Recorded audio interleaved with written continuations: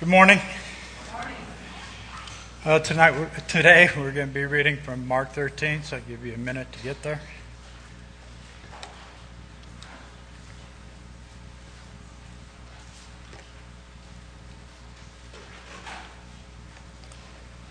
And then, as he went out of the temple, one of his disciples said to him, "Teacher, see what matter of stones and what buildings are here."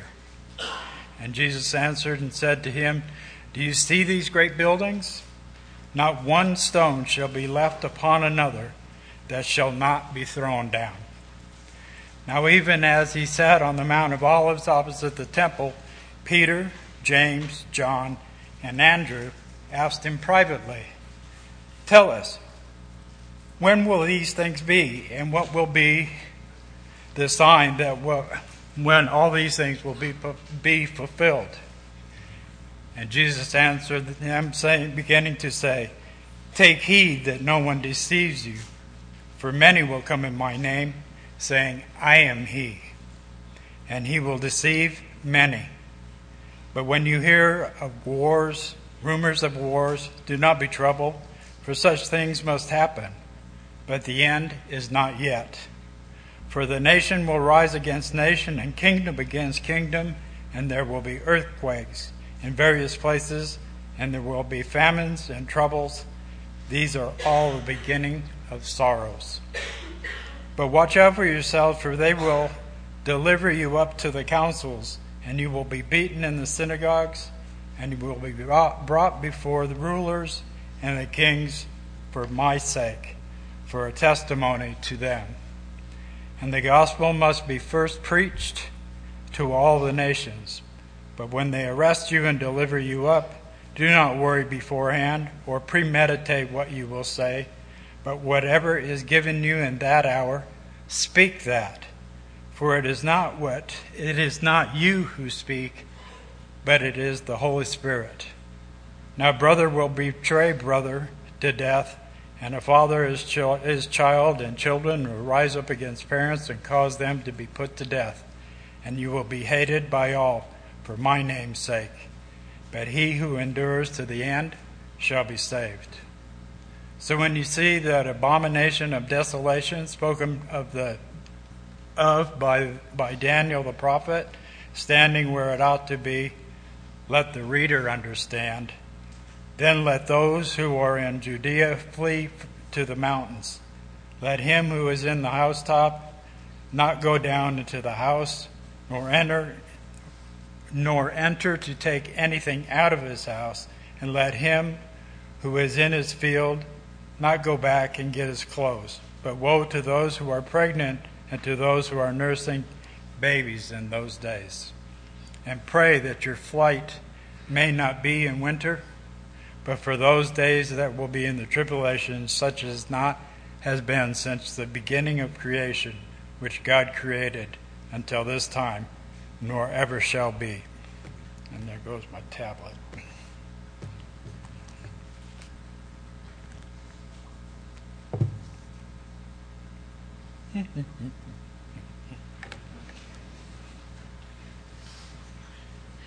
Maybe I should have got an iPod.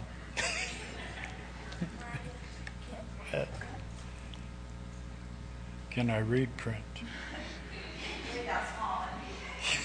I forget where it was. Let him who is Judea flee to the mountains. Let whom is on the housetop not go down to the house, nor enter or take anything out of his house. Let him into the field, go back and get his clothes. But woe to those who are pregnant and to those who are nursing babies in those days. And pray that your flight may not be in winter, for in those days there will be tribulation, such as not been seen since the beginning of creation, which God created until this time, nor ever shall be. And unless the Lord had shortened those days, no flesh would be saved, nor the elect's, but for the elect's sake, for whom he chose, he shortened the days. Then if anyone says to you, "Look, here is the Christ," or "Look, he is there," do not believe it, for the false Christs and false prophets will rise and show signs and wonders to deceive, if possible, even the elect. But take heed, See, I have told you all these things beforehand. But in those days after that tribulation, the sun shall be darkened, and the moon will not give its light. The stars of the heaven will fall, and the power of the heavens will be shaken. Then they will see the Son of Man coming in the clouds with great power and glory. And then he will send his angels and gather together his elect from the four winds and from the farthest parts of the earth to the farthest part of heaven. Now learn this parable from the fig tree. When its branch has already become tender and puts forth leaves, you know summer is near. So you also, when you see these things happening, know that it is near, at the doors. Assuredly, I say to you, this generation will by no means pass away till all these things take place. Heaven and earth will pass away, but my words by no means will pass away. But of that day and hour no one knows, not even the angels in heaven, nor the Son, but only the Father. Take heed, watch, and pray, for you do not know when the time is. It is like a man going into a far country who has left his house and gave authority to his servants, to each of his work, and commanded the doorkeeper to watch. Watch therefore, for you do not know when the master of the house is coming, in the evening, at midnight, at the crowing of the rooster, or in the morning, lest coming suddenly he find you sleeping. And what I say to you, I say to all, watch. I think that's it. Lord, I thank you for a safe Hallelujah night. Hallelujah. Halloween night last night. We had fun, and I thank you for the opportunity to serve. And I thank you for this morning. I thank you for our family that's here. I just ask your anointing on the word today, and we just thank you. Help us to watch for your coming and to be alert. In your precious name, Jesus. Amen.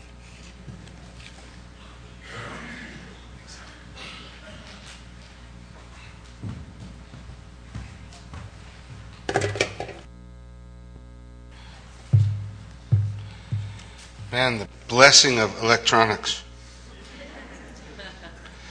And then the curse of it. So today we're going to be looking at that chapter beginning in verse 14. So I just want to invite you to take a look down there and remember where we've come from. Sometimes when we start taking littler bites out of a big section of Scripture, we start to lose context. So remember, it all begins, according to Matthew chapter 23, with Jesus saying to those in the temple area, "See, your house is left to you desolate." And that phrase carries through to chapter 24 when the disciples say, "Look at these incredible buildings." And Jesus says, "I tell you the truth, not one will be left on another. It's all going to be destroyed." What's he telling them? Everything that your life has been built around since you were a child is going to change. The temple is coming down. The new covenant has been ushered in. Things are radically changing. And so when they walked out the eastern gate. Remember, they walked down the Kidron Valley up the Mount of Olives. Jesus sat down, probably under an olive tree, maybe even in the Garden of Gethsemane. It's a place where he liked to go to pray. He sat down, and the disciples came to him and said, "When will these things be?" Now we know what they're asking. But a lot of times when we come to these particular chapters, we're quick to put all of these verses to us. I'm not saying they don't have a effect or a thing to tell us, but don't remove it from the disciples. When is this going to happen? Jesus, when is this temple going down? When are you coming? When is the end of the age? They got 3 different questions that they're asking him. And as Jesus begins to unravel prophetically the events that are coming. He's already given them 2 warnings we've already been through. When you hear wars and rumors of war, when you hear these things, when you hear false Christs, when you hear spiritual deception, you need to be aware. The end's not yet. Those things must be. What's he telling us? Fallen man is always in a state of rebellion against God. And as long as man's in a state of rebellion against God, there's going to be war. As long as man's in a state of rebellion against God, there'll be false Christs, false teaching. So he's given those warnings as we come down to verse 14 of the Gospel of Mark chapter 13. And it says this, so when you see, now he's saying when you see, right? A minute ago it was when you hear. When you see the abomination of desolation spoken of by Daniel the prophet, standing where it ought not, let the reader understand. Then let those who are in Judea flee to the mountains. Let him who's on the housetop not go down into the house, nor enter to take anything out of his house. And let him who's in the field not go back to get his clothes. And woe to those who are pregnant and those who are nursing babies in those days. And pray that your flight may not be in winter. For in those days there will be tribulation such as has not been since the beginning of the creation which God created until this time, nor shall ever be. And unless the Lord shortened those days, no flesh would be saved. But for the elect's sake, whom he chose, he shortened the days. Now, you can hold your finger there, but let's flip over from the Gospel of Mark to the Gospel of Luke. Same section of Scripture. Remember, we're looking at this in all the synoptics, working our way through. The way to get the whole picture, especially in events like this that is being told by all the Gospels, is to take a look at them all, because they all had different focal points. So what is it that Luke says? Let's look at it. Luke says, Luke 21, beginning at verse 20. But when you see Jerusalem surrounded by armies, then you know its desolation is near. Then let those who are in Judea flee to the mountains. Let those who are in the midst of her depart. Let not those who are in the country enter her. For these are the days of vengeance, that all things which are written may be fulfilled. Woe to those who are pregnant and to those who are nursing babies in those days. For there will be great distress in the land and wrath upon this people. And they will fall by the edge of the sword and be led away captive into all nations.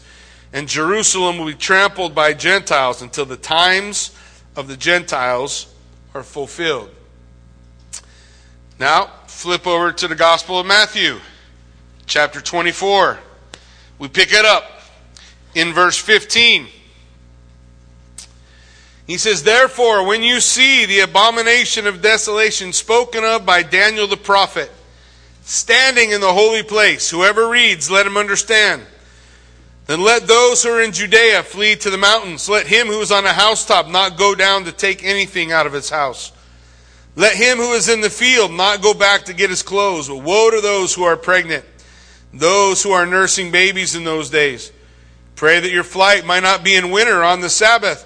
For then there will be great tribulation such as has not been since the beginning of the world unto this time. No, nor ever shall be. And unless those days were shortened, no flesh will be saved. But for the elect's sake, those days will be shortened. So we have this event called the abomination of desolation.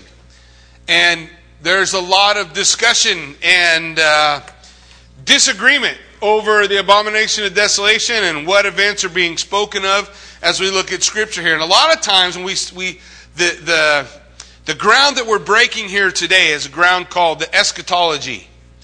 It means the study of last things, the study of the end times. So the idea of eschatology is it's impossible not to have a view.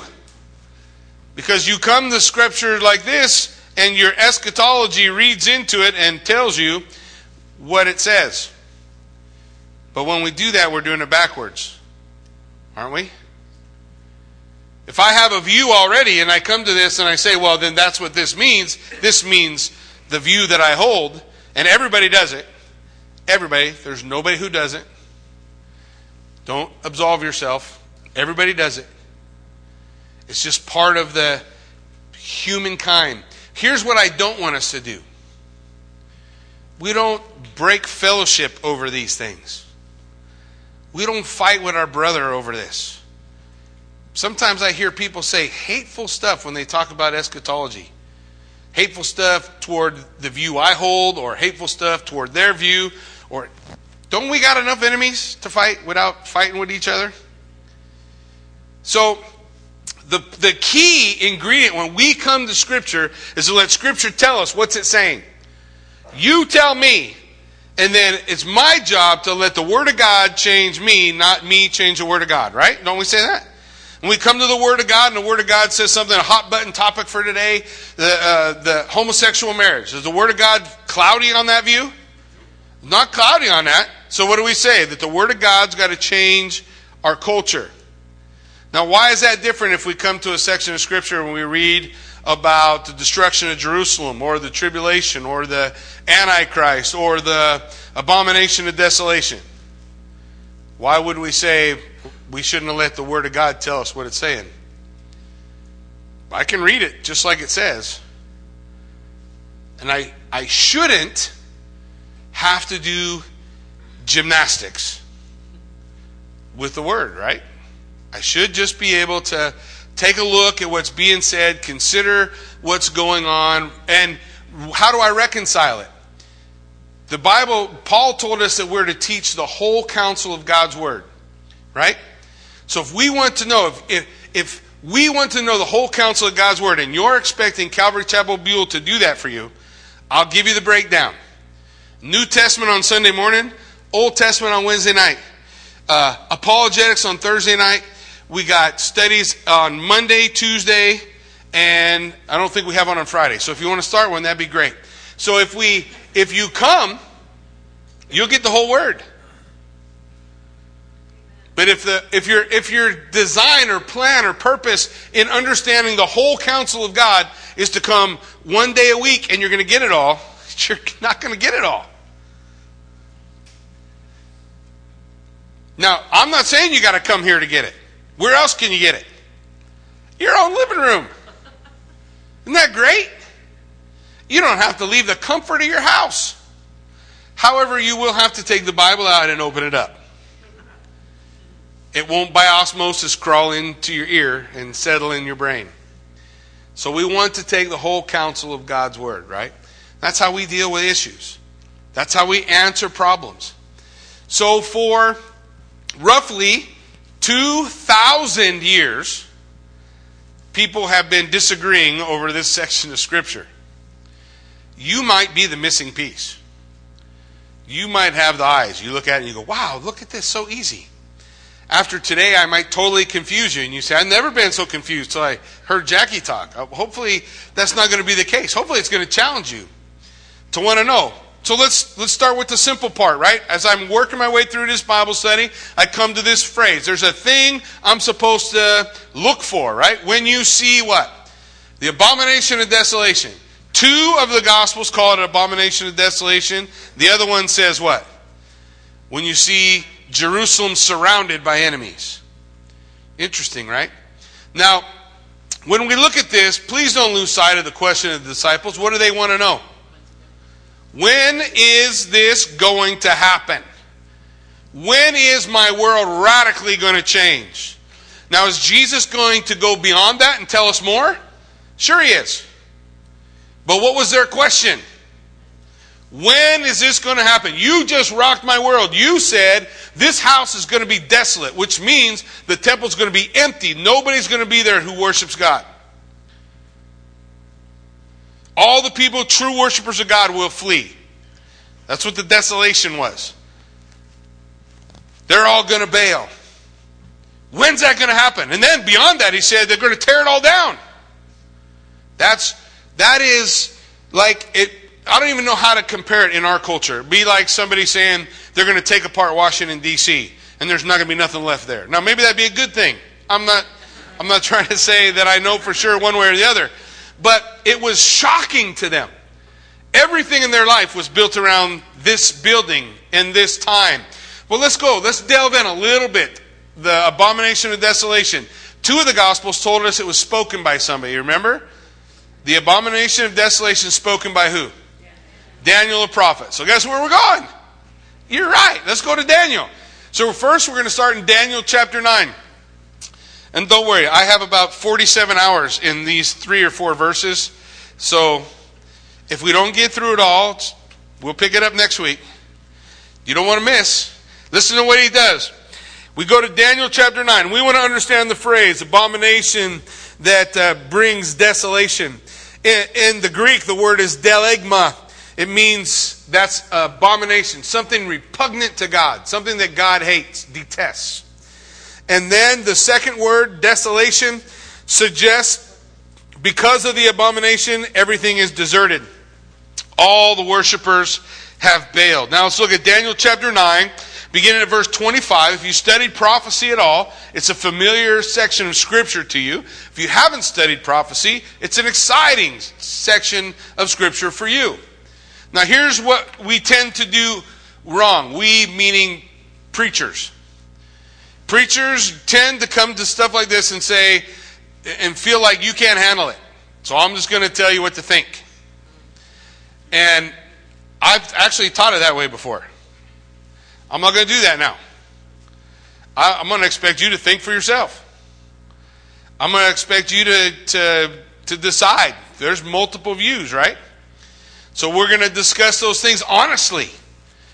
What are the strengths? What are the weaknesses of those things? So when we come to Daniel chapter 9, there are 2 primary views. There's probably a lot of other ones, but there's 2 primary views when we look at Daniel chapter 9. They can be described this way: futurist view and a preterist view. A futurist view would see the 70 weeks of Daniel looking forward to a future event. Not all of it, obviously, but the 70th week in particular. A preterist view would see all 70 weeks fulfilled in a row, straight as we work our way through. They both have a kickoff point that Daniel talks about that we're going to work our way through. So let's look at it. Daniel chapter 9, verse 25. Know therefore and understand that from the going forth of the command to restore and build Jerusalem until the Mashiach Nagid, the Messiah, the Prince, there will be 7 weeks and 62 weeks. The street will be built again and the wall, even in troublesome times. So we begin this. We can actually back up in the whole chapter, but it would take me forever. I actually got to get through Mark 13 at some point.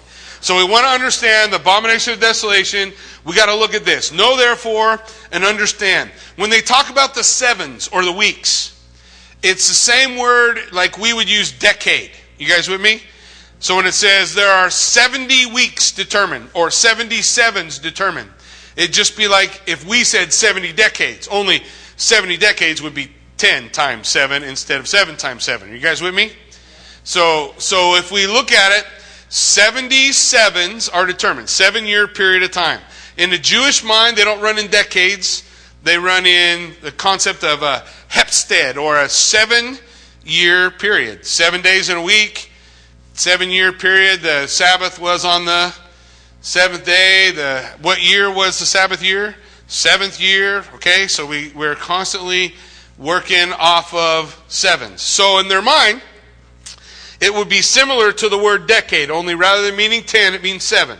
Okay, 7 years. So know therefore and understand from the going forth, command to restore and build Jerusalem. So that's our kickoff point, right? When does the command come to go and restore and build Jerusalem?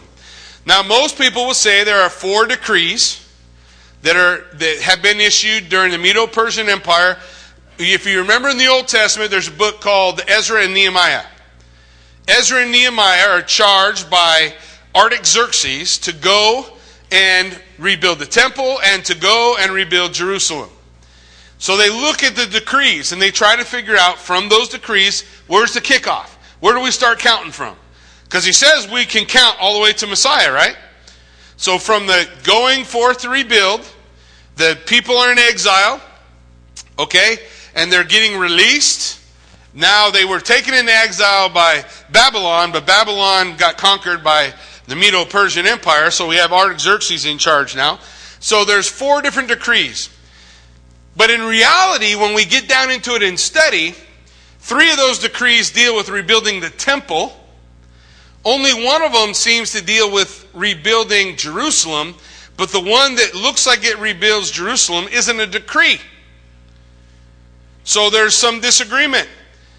So there are 2 ways to solve the problem. One was done by Sir Robert Anderson.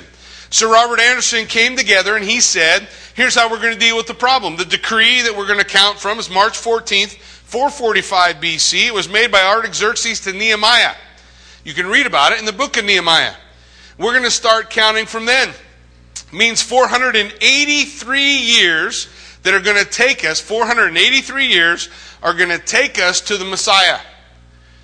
But then Sir Robert Anderson, realizing that overshoots the number, he says, but we're not going to count 365-day years. We're going to do a prophetic year. So we're going to count a 360-day year. There is some discussion about the calendars all around the world changing from a 360-day year to a 365-day year, but that's hard to prove. It's not hard to teach, but it's hard to prove. So Sir Robert Anderson says 483 years takes us, you've heard me say this before, April 6, 32 AD. So if Sir Robert Anderson's right, it's a little late to 32. It should probably be closer to 30. But a couple of years we could make mistakes and add in or figure things funny. Sir Robert Anderson's mathematical equation is rather complex.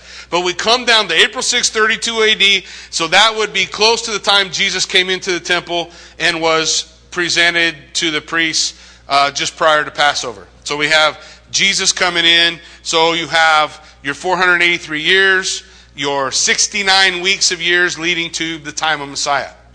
Now the bottom line is, every way you do it comes to Messiah.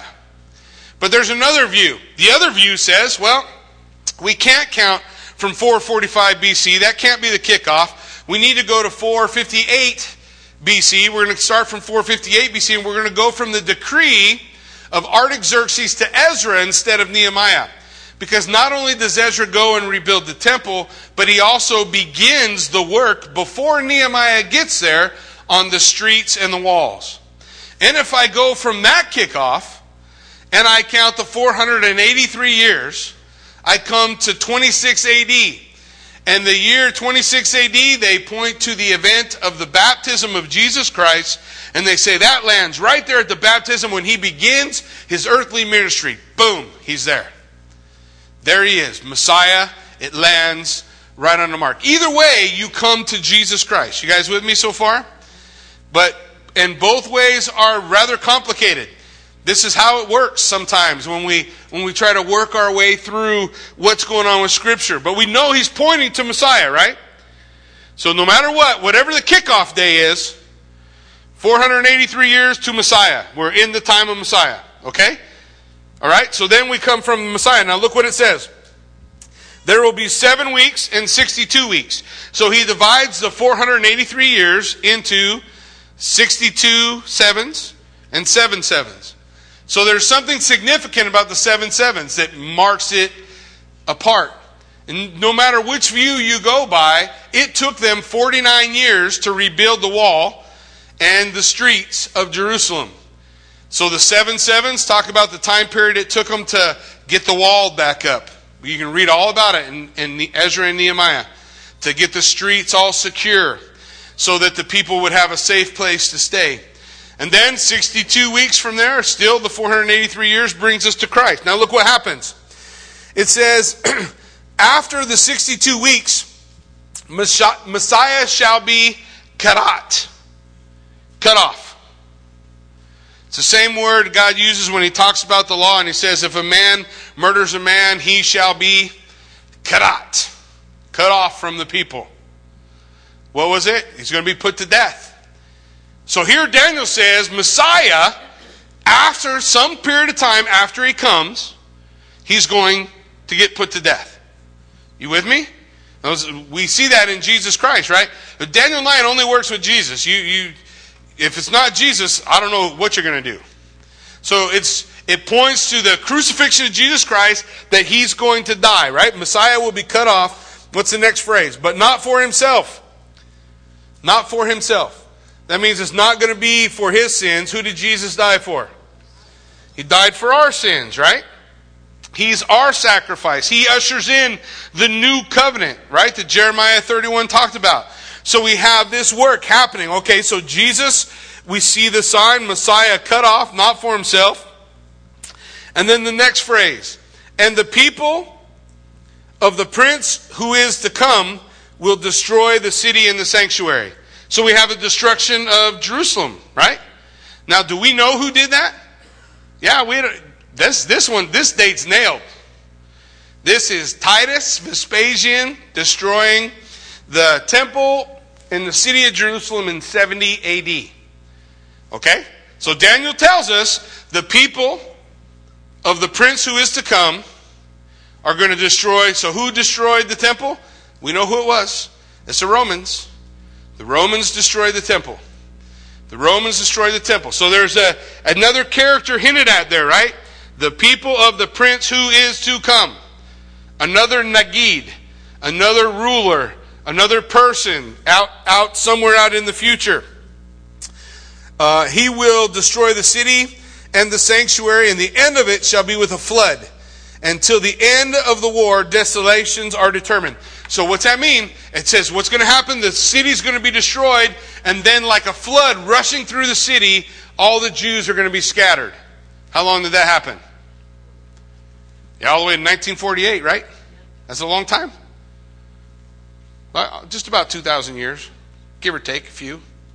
So he says that the city's going to be destroyed, the temple's going to be destroyed, Messiah's going to be cut off, he's going to die, not for himself, but Isaiah tells us for the sins of the people. He's cut off, then the people are going to destroy the temple, and the Jews are going to be scattered. Is that what happened? Yeah, that's what happened. Daniel writing roughly 400 years before all these events take place. So as he's laying it out, he says, then in the end, he says, but in the middle, then in verse 27, then he shall confirm a covenant with the many for 1 week. See the word he. That is where all the struggle starts. Who's he? In my opinion, the easiest place to take the he is the people of the prince who is to come. That's the closest reference backwards, right? If you look at the verse, if I go up with that he to who's a person, the prince who is to come. There's only two possibilities. It's the prince who is to come, that's the he, or it's the Mashiach Nagid, the Messiah, the King. Has to be one of those two. And the difference between the preterist and all other views of eschatology and the futurist, which sees these things further, is that exact issue. Okay? So for the futurist, the futurist would be where I stand. I don't want to influence you. Do what you want. But I don't know. I got to explain it, right? Everybody understand? I don't have to explain? Because I see a bunch of eyes going like, what did he just say? Okay. So the futurist is saying all these events, all the way to the 69th week, they've all happened, right? We know Jesus died. We know the temple was destroyed. But there's a pause. How do I know there's a pause? Because when I get to the 69th week does not have to be the death of Jesus, right? We said the 69th week was when he came into Jerusalem. So then the death is somewhere in a gap, right? From the 69th to the 70th. Somewhere in that gap, Jesus dies. He raises again. The church is instituted. And we see the 70th week as that great tribulation we read about earlier. Everybody with me so far? The great tribulation, but I just want you to recognize this. The only place in the entire Bible that talks about a 7-year period of time that could be the tribulation is Daniel 9:27. Only place in the Bible. Lots of places that talk about great tribulation. There's places that talk about 42 months times time and a half time, 3.5 years. That's brought up often, right? One place that talks about 7.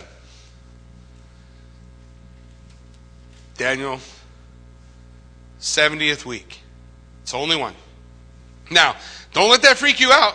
There's only one place in the Old Testament that uses the concept of Messiah. You know where that's at?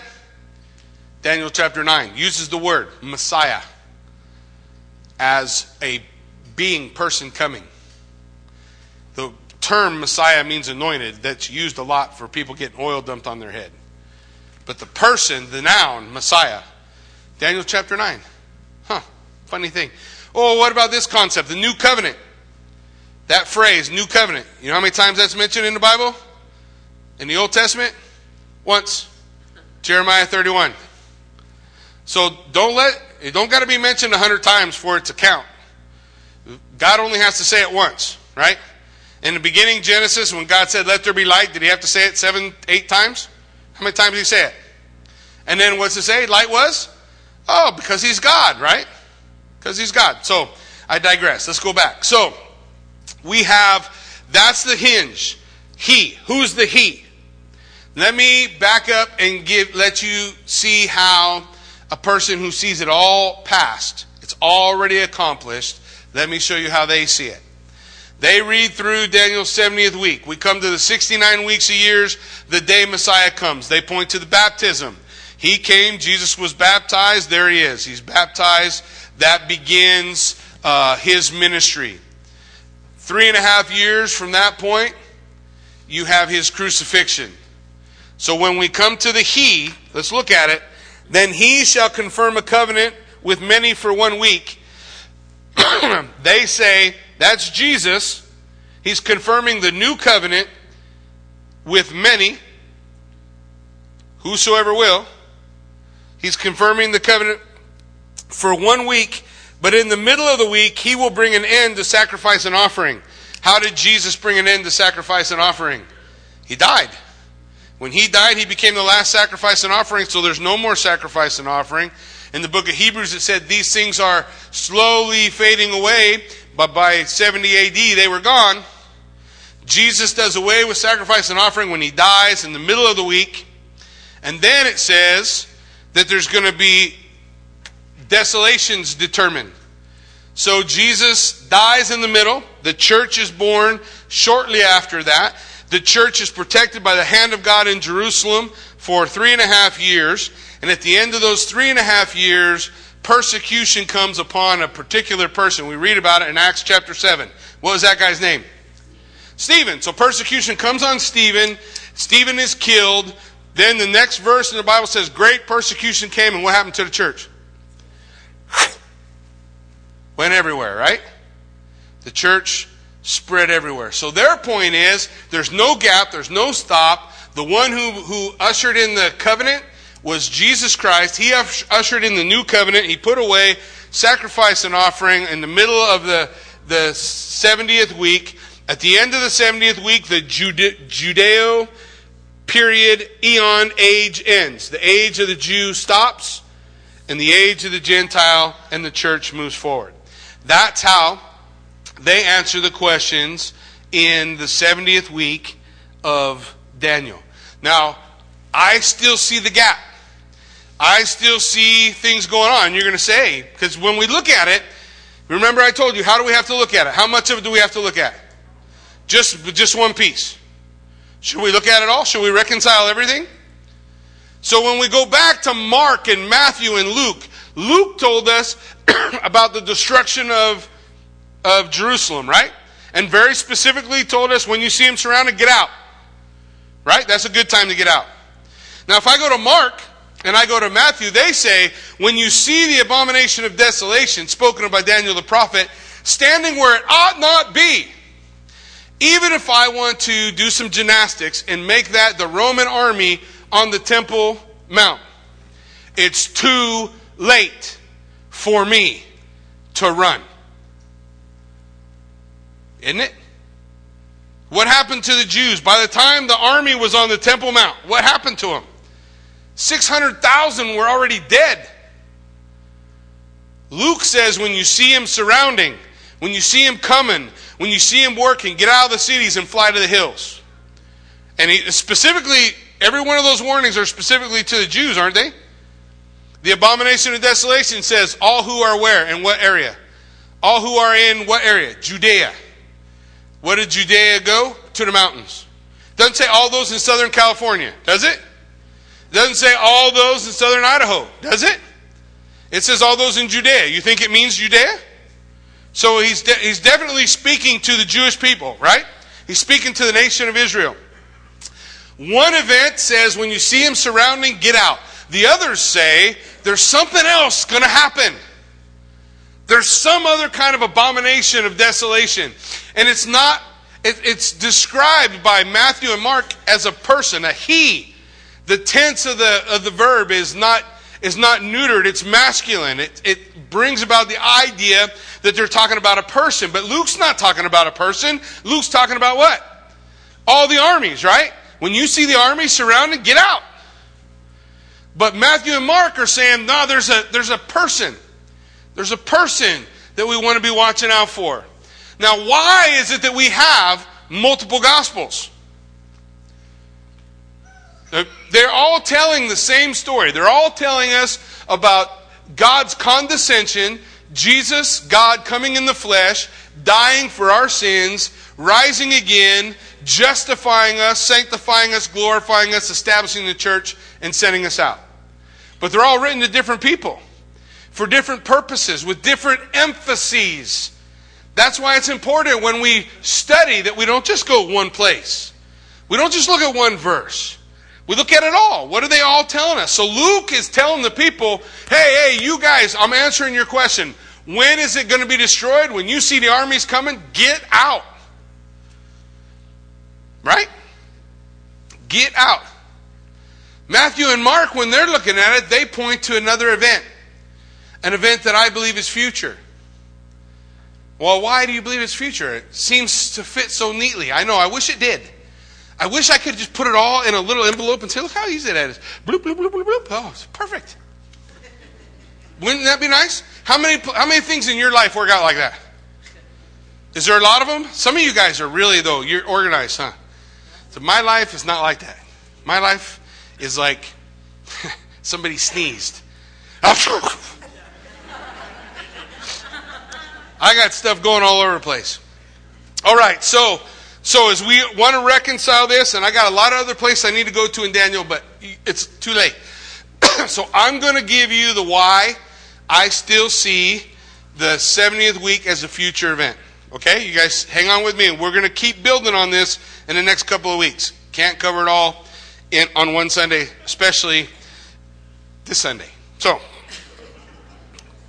So what I want you to do, we're going to leave Daniel 9, and we're going to turn to 2 Thessalonians chapter 2. When we study the Word of God, we have got to study it all. Not one piece, not one verse, not one part. What does it all say? Because a lot of times, a lot of events like this particular thing, it's talked about a lot. It's all over the Word of God. 2 Thessalonians chapter 2, beginning in verse 1. We're going to look at these 10 verses. I won't spend a lot of time explaining them to you. You're going to have to come back next time. But I'll pick up right here. I'll pick up at Daniel 9, quick review. We'll move through Daniel 11, Daniel 12, and we'll take a look at some more at 2 Thessalonians chapter 2, picking up at verse 1. But I just want you to see it. Look what it says. Now, brethren, concerning the coming of our Lord Jesus Christ and our gathering together to Him, we ask you not to be soon shaken in mind or troubled either by spirit or by word or by a letter as if from us. So apparently there were false letters, false teachers, false concepts. Jesus told us about that, right? So that's what we're seeing in reality. That's what's going on in Thessaloniki. And as though the day of Christ has already come. So they were thinking the day of Christ had already come. Now they can't be talking about the day of the Lord. Why can't they be talking about the day of the Lord? Oh, there's fire and smoke and the sun's out and the moon's dark and everybody dies. Right? Do we miss the second coming of Jesus as lightning flashes from the east to the west? When Jesus comes back, nobody misses it. So as though the day of Christ, he's got to be talking about another event. We'll bring that up next time. But let no one deceive you by any means, for that day will not come unless a falling away comes first. You guys have heard this before, right? And the man of sin is revealed, the son of perdition. Man of sin, son of perdition, pseudo-Christ, antichrist, all similar terms, similar phrases. Look what it says. Who opposes and exalts himself above all that is called God or that is worship. Now, so far, that applies to every Roman Caesar there ever was. Until we read the next phrase. What's the next phrase say? So that he sits as God in the temple of God. That never happened in 70 AD. In 167 BC, we'll talk about it next time, a guy named Antiochus Epiphanes came, destroyed the temple, sacrificed a pig on it, put a statue up, and declared himself to be God. And Daniel talks about him exactly like he did it in Daniel chapter 11. So we'll look at that next time, okay? So we'll see that character who is a prefigure of the character we're reading about in 2 Thessalonians and the character that I think Matthew and Mark are pointing to. Because they both say the abomination of desolation standing where it ought not be. Now, I definitely think you can make reference to that being the armies coming, but you can't make the reference to the armies on top. Otherwise, the warning to flee is too late. Right? So, here he goes. He says he's going to sit like God in the temple of God, showing himself that he is God. Don't you remember that when I was with you, I told you these things? And now you know what is restraining, that he may be revealed in his own time. For the mystery of lawlessness is already at work. Only he who now restrains will do so until he is taken out of the way. So there's a restrainer keeping us. So don't waste your time trying to figure out who the Antichrist is. There's a restrainer. You're not going to know. And nowhere in the Bible does it say, figure out who the Antichrist is. We have a job. Don't we got a job? End of Matthew 28. What did he say? All authority has been given to me in heaven and earth. So go and make disciples of every nation. Go. So we have a job, right? But Jesus is saying, look, I'm telling you these things before they happen so that you know. Look, see, I told you. And then he says that what I say to you, I say to all. Watch. Be ready. Be aware that we're in war. We're in a battle. Are we not in a battle? Come on, we turn on the news, we can tell we're in a battle, can't we? You walk outside, can you tell you're in a battle? Can you tell that there is a real enemy? That there is a movement that is against Christ? Sure, we can see all those things happening. So what did he tell us? When you hear all that stuff happening, don't freak out, because that's not the end. So what's he mean? Keep working. Keep going. But there's an event, he said, when you see this, that's time to run. But did he say it to us in Judah? Do we live in Judea? So we're probably not going to see what's going on in the temple here, are we? Probably not. We get a little further into it, you'll see why. But we might have, nosebleed seats where we can watch it, but we won't be watching it from here. So he's laying these things out. Okay, so we've got to know. We just got to go. All right, so the abomination of desolation, what is it? It's an event. In Daniel, if you read Daniel, the description is of a person, but the abomination of desolation is not the person, it's what he did.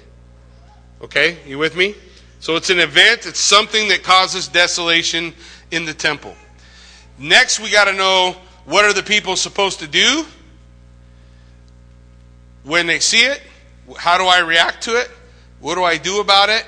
And those are things we're going to have to chew on next time we get together. So hopefully I know I haven't solved all your problems, but listen, we look at the whole Bible, look at the whole counsel, we bring it all together, because in a few verses, we're going to hear Jesus say, this generation shall not pass away till all these things have been fulfilled.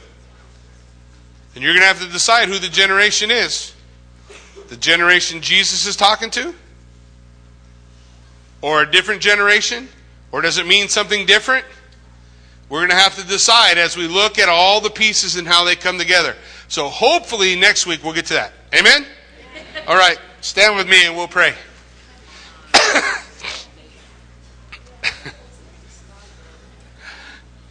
I got to leave you wanting more.